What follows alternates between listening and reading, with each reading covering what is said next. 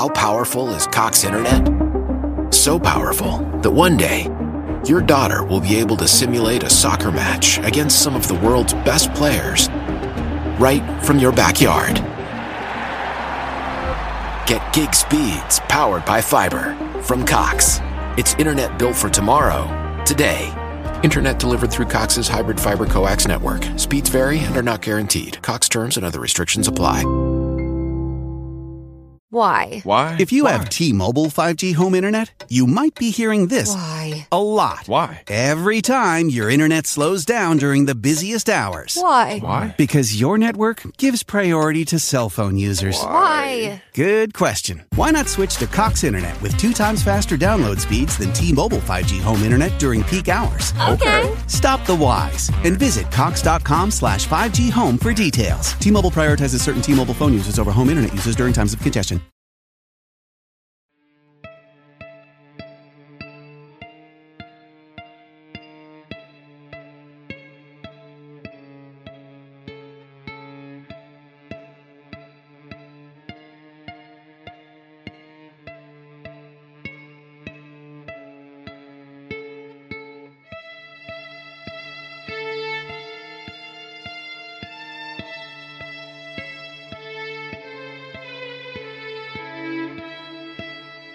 The nights are long. The snow covers the landscape outside of your window. The log in your fireplace is the only thing keeping you warm during this time, this world between worlds. And outside your window, you hear the baying of hounds and horses. It must be Christmas time. Hello, Hainted Loves. Welcome to Homespun Haints Bonus Edition. I'm Becky. And I'm Diana. Becky, what does the baying of horses sound like? I don't know. That's why it's unusual. Bay! Bay! Bay! Nice. In just a few days, we're going to be having the celebration of Christmas. Also, just yesterday, before this episode was released, we celebrated the shortest day and the longest night of the year. I wanted to chat with you a little bit about the origins of the celebrations that came about during this time, long before Christianity decided to put Jesus' birthday at this time period, because we know he was born in May, I think, or April. Not December. And not even 0 BCE. Right. What year was he born? 4 BCE. 4. He was born in the year 4. So somebody messed up that calendar. Or he's lying about his age like most people do eventually. By the time you're 2000, you're like, give or take 4 years. Maybe he wanted to appear younger because he was still living with his parents at age 33. So he was like, no, I'm really younger than that. Really not 38 or whatever. Wow. Now that we're done ripping the Christ child a new one. Hi, guys. Hi. I'm sure I'll be forgiven. He's probably up there laughing right now. That's kind of his bag. Yes. Anyway, we're not talking about Jesus today. Sorry, Jesus. Oh. You'll have to take a back seat. We're going to talk about the celebrations that came long before Jesus and the reason that we do celebrate this time of year instead of on Jesus' actual birthday. It's because for centuries, people feared this time of year. And so they would have a host of celebrations to make the nights go a little smoother, to make things seem warmer, and as a way to make an homage to the gods in hoping that once these dark nights were over, they would be blessed with a bountiful growth season in the spring. I know that the Tannenbaum is from Germanic cultures. The feasts and frolicking are from Saturnalia of Roman culture. Mm-hmm. And then the more like fairy lights and magic happening at this time of year was more from like the Celtic cultures. And then the Yule log from the Norse, which you taught me the other day. Right. But the thing is, all of these traditions do blend together.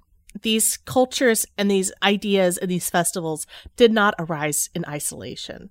The Vikings were traveling everywhere. They were interacting with the Celts or Celts however you want to pronounce it, who were also interacting with the British, the Romans, who were already in Britannia, as they called it, at that time period, and they were interacting with the Gauls over in Germany and France. None of these festivals are in isolation. They're all intermixed, and they're all interrelated, and they all are interrelated still to this day. Because we still put up a tree this time of year, and we still celebrate the 12 days of Yule. I see what you did there. We still think about this time period as Yule. You talk about gathering around the Yule log, and the word Yule is in a lot of our Christmas carols. Well, Yule was actually a festival that dates back to a lot of these Northern, Western European cultures.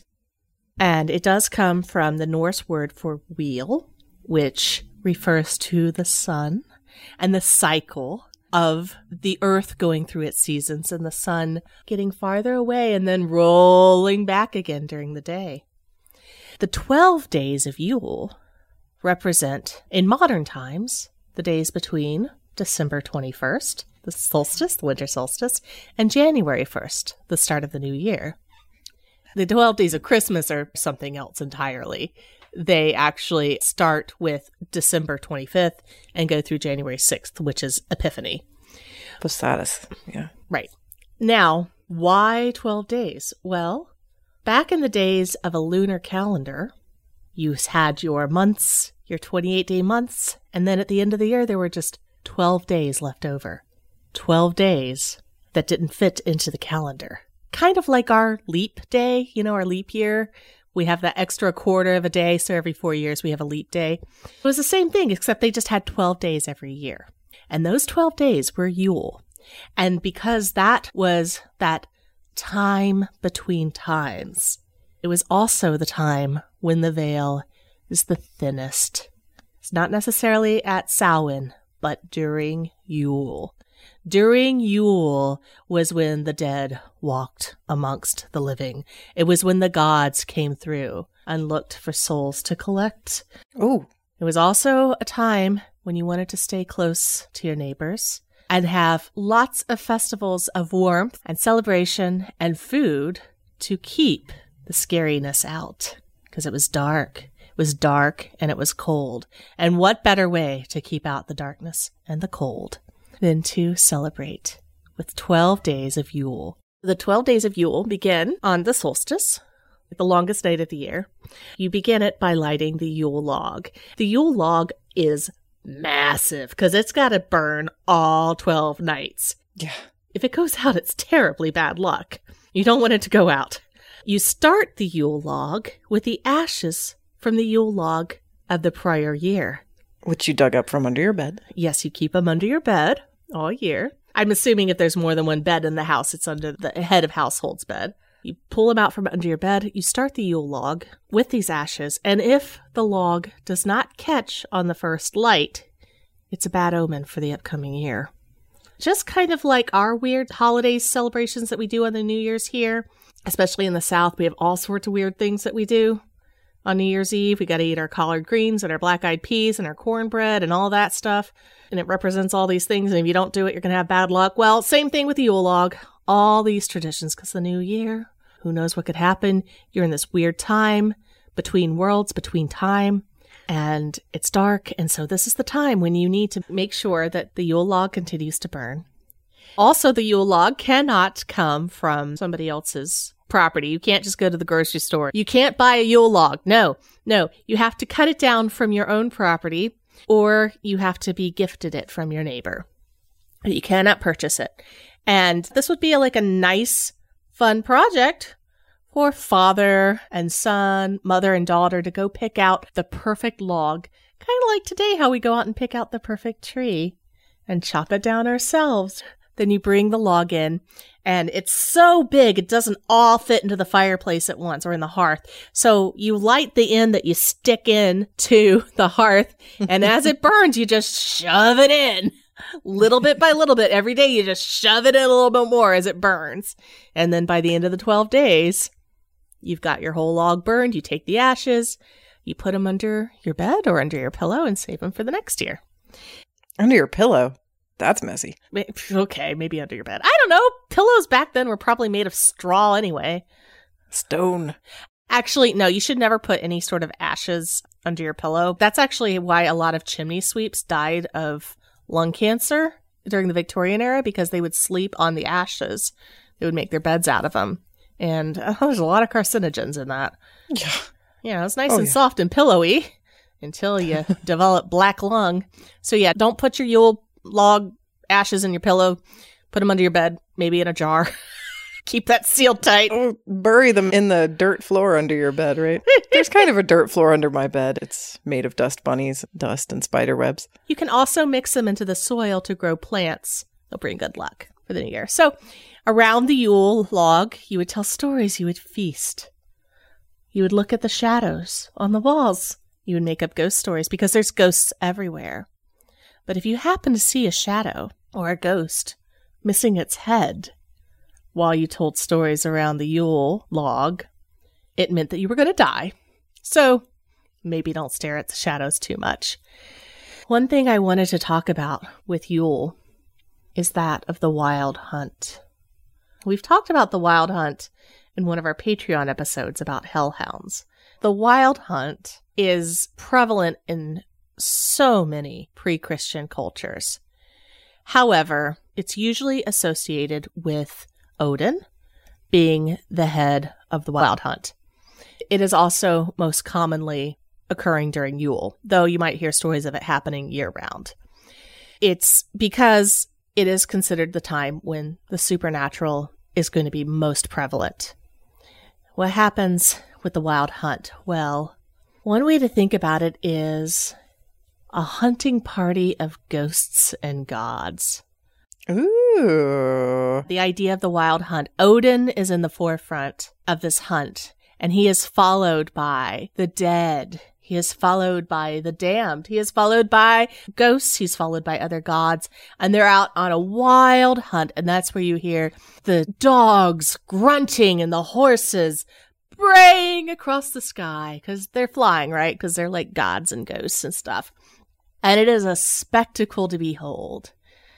It's a little difficult to wrap your head around the wild hunt because after Christianity came to Europe, it was converted into sort of a demonic thing. It became something where, no, it wasn't Odin at the head, it was the devil. And if you saw the wild hunt, you would die and you would get scooped up and become a part of it. And the hounds that came alongside the wild hunt were hellhounds. Would you become a part of the hunting party or would you become the hunted? You would become part of the hunting party. I don't know what they were hunting, but you would become maybe they were hunting you to become part of the hunting party. But this is sort of what happened after Christianity. This is so embedded into European culture that it had to be somehow converted, just like Yule had to be converted into something that people would continue to celebrate, hence Christmas. I remember hearing, too, once that you could avoid the wild hunt if you heard those phantom hoofs coming while you're walking alone at night. If you lay down on the ground and covered your head so that you wouldn't see the horses passing above you, you could be safe. Why would you hear hoofbeats if they're flying? I know, right? Sounds like a trick. Sounds like it's not actually possible to avoid. It's supernatural. You can have hoofbeats in the air if you're a supernatural being. Get with it, Diana. Come on. So the wild hunt has become something demonic. It has become something scary. But during Yule, it was something that if you happened to encounter it, if you happened to be out when the wild hunt occurred, you would merely be judged. You would be judged for your character. And if you were a good person, a true person, an honest person, a brave person, probably a mighty warrior if you're a Viking, then as you turned to go home, you would notice your shoes would be filled with gold. In fact, during this time, a lot of times children, if you hear footsteps, it's the wild hunt. It's the hoofbeats. Becky, Yes. hide. Get on the ground, cover your head, your ears, don't look up. Yeah. So children would leave their shoes out at night during Yule in hopes that when they woke up, they would be filled with gifts. Wow. Does that sound like anything? This connection. That sounds a little familiar. Up on the roof, there arose such a clatter. Uh-huh. You're not supposed to see what the hoofbeats are on the roof, or you're a bad little kid and you might not get anything in your shoe. Saint Nicholas, the Turkish Saint Nick, was known for putting toys in children's shoes. They would leave their shoes outside, and he would come by and put toys in them. Interesting, huh? So this hunt went from something that was just supernatural and whatever, it just happened, to something demonic, to then Santa Claus. I guess it just sort of split into two things. It didn't go from demonic to Santa Claus, because these myths of the wild hunt still persist. I see. But Santa Claus kind of came out of this. That's fascinating. Yeah. And of course, also the 12 days of feasting and merriment, gathering around the fire, celebrations with family. It's also a time of worship because you wanted your crops in the spring to come up. It was definitely a time of rebirth, beginnings, and in a way, sacrifice. There were sacrifices that took place as well to hope for a plentiful new year. What a delight. But what I love the most about it is it was definitely seen as a time when ghosts are going to walk the earth and you may encounter something supernatural. I've heard that Samhain is when the veil starts to thin. Is the idea that it starts to thin around Samhain, and then by the time you get to Yule, that's when it's the thinnest it'll be? I assume so. I don't know for sure. There are so many traditions that have gotten murky that were originally Yule traditions that have become Samhain traditions now. There's a lot of murkiness, and this just has to do with things being lost and things being reinterpreted.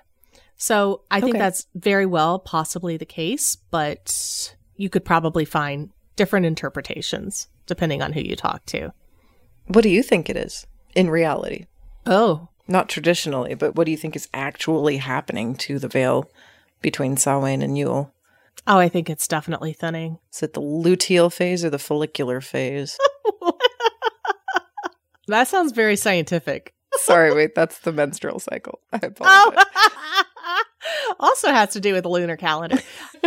You know what? I'll share this with you all because Diana and I are kind of the ghost ladies, and people always want to share their experiences with us, regardless of whether or not we want to share it on the show, because they know that we gather all of these experiences. Every year, this time of year, friends start sending me stories of things that have happened to them. One-offs, anecdotes, a text.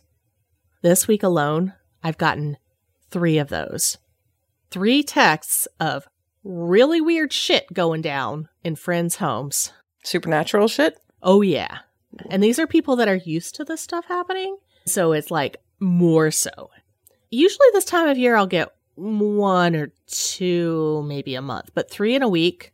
It's like, maybe it has to do with global warming. Maybe it's causing the veil to thin even thinner. You know, it messed up the ozone. Thinning along with the ice caps. Oh, no. Yeah. It's getting weird out there, folks. It's pretty thin right now. Will it start to thicken back up? It's like transparent. It's like pantyhose, and you got a hole in it, and it's just like ripping apart. Oh, no, the veil isn't just thin. It's been ripped. It's got a run in it. We got to stop with those carbon emissions. It's getting the veil.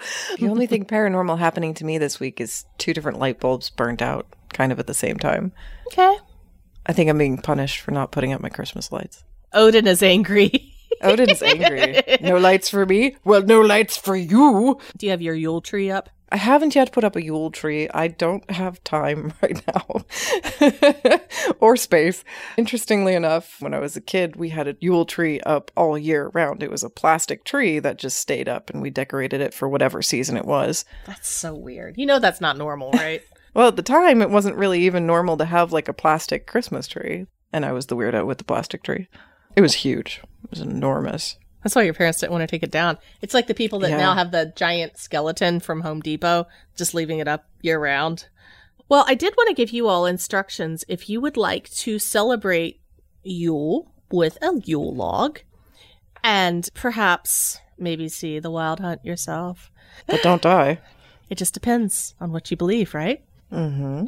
If you would like to construct your own Yule log, go into your property. If you have trees on your property, you can cut something down, or if you have a neighbor that has a piece of wood, or just go to your local lumberjack and say, can you gift me a piece of wood, please?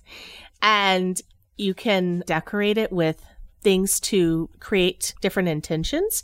Different types of wood have different meanings too. Like oak is for strength and things like that. So you can go on the web. There's a lot of lists of what different types of wood mean. It doesn't matter what kind of wood you use, but it has a different meaning depending on what kind of tree it came from.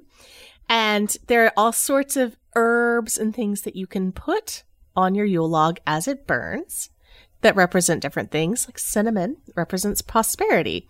Rosemary is protection. If you're worried about all those supernatural heebie-jeebies coming into your house during these 12 days of no time, it really is no time these days, isn't it? Then you can put that rosemary in your Yule log along with your cinnamon and whatever else you'd like to use and burn it, and it will smell like Christmas, right? Cinnamon, rosemary. What smells more like Christmas than that? If you really want to get festive, you can dry out some oranges and put that on there. That also is a very Christmassy Yule thing to do. If fire isn't your thing, say you don't have a fire pit, you don't even have a working fireplace, you live in a Manhattan studio and fire is just not something you can do, you can make a ceremonial Yule log too. You can get like a stick of, just get a stick. You could even be a stick of cinnamon, like a stick of anything. Maybe, go to Central Park and find a stick. And you can wrap it up with whatever you want. And instead of burning it, you could just leave it there and look at it all year. Maybe set it next to a candle, like it's like you're burning it. I don't know. There, you can make it your own. It's one of those things where you got the weird in-laws coming over for the holidays, and you don't want them to be like, what kind of pagan shit you doing? Let's go to church. Yeah, well, nobody's going to question a Yule log. Good point. In fact, you can even make a Yule log cake. A bûche de Noël. I kind of want to make one of these now. They look pretty easy. Coated It's in like chocolate. Yeah, it's like a sponge cake. My grandmother used to make this every year. It was so good. She didn't really make it look like bark, though, because that would have been too weird. Made a Swiss roll cake without making it a bûche de Noël, but it was a symbolic bûche. Not to be confused with the symbolic douche. So anyway, I hope you all found that interesting and useful. Do not be afraid of the Wild Hunt. Odin is not after your soul. He may actually give you gifts and treats. You might start walking home in the snow as you watch the northern lights coloring the sky, wondering when time will return, wondering when the dead will stop waltzing with the living. And as you walk back to your house, your snow boots may be heavier, filled with gold bullion. Better than beef bouillon. Better than bûche de Noël, yawn. Oh, yeah, don't put that in your boots. Squishy. Well, that was a fun episode.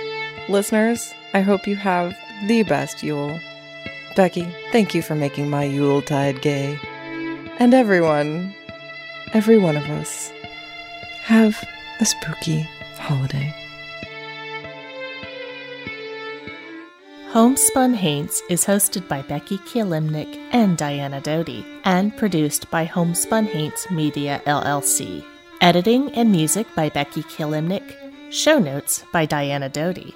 If you have a ghost story and you'd like to be considered as a guest for this podcast, please visit our website at homespunhaints.com/submit.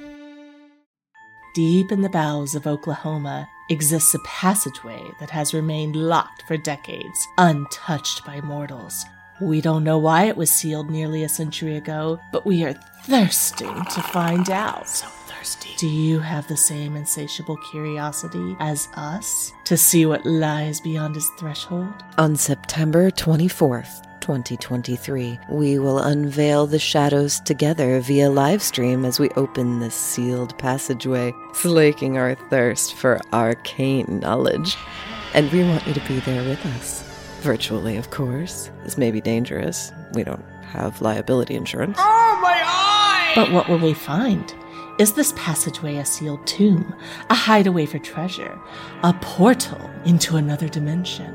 Maybe it's aliens. Even we won't know until September 24th, and you can be there to discover the secrets with us. I'm not scared. Visit homespunhaints.com/basement to RSVP for this event and find out how you can participate in this interactive adventure with us. As long as there's darkness to explore, we shall remain its loyal devotees. RSVP now and immerse yourself in the abyss of the unknown that is Diana's Basement.